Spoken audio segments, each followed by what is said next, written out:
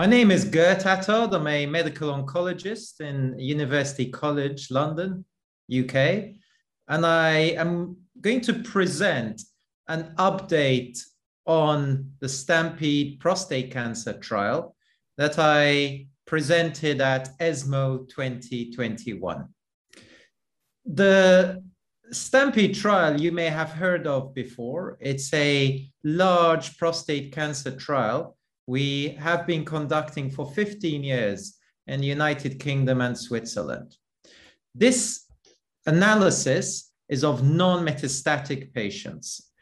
In Europe and North America, the majority of men who die from prostate cancer have non-metastatic disease at diagnosis. And by non-metastatic, this is by conventional imaging, CT and bone scans.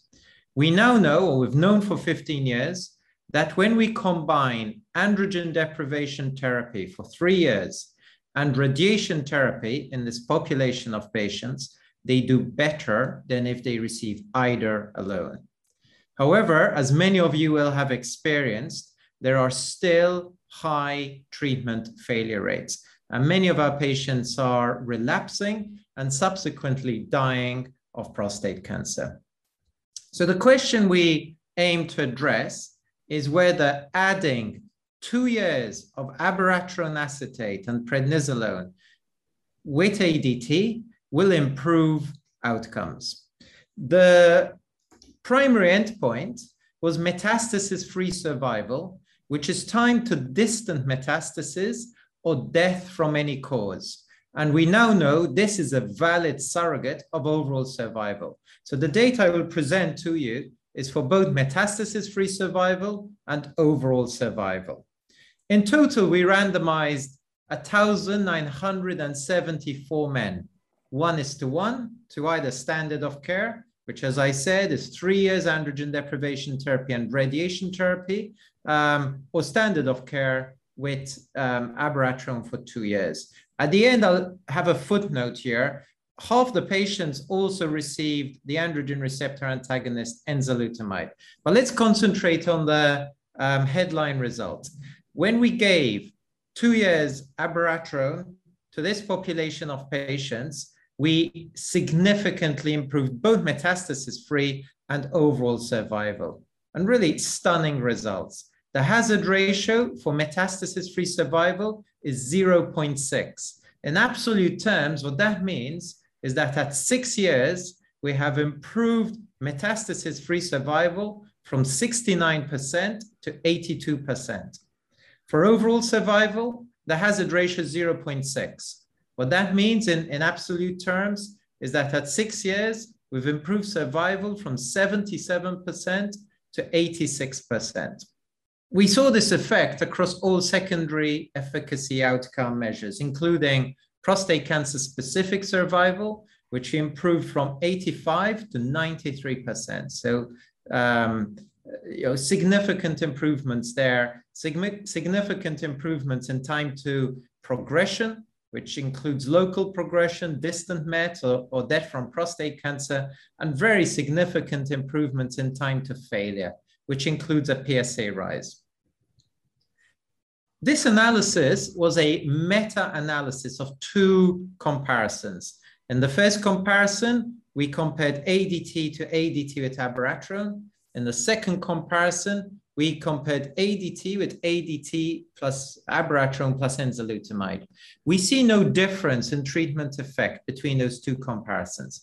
So adding enzalutamide to abiraterone increases toxicity, but does not improve efficacy.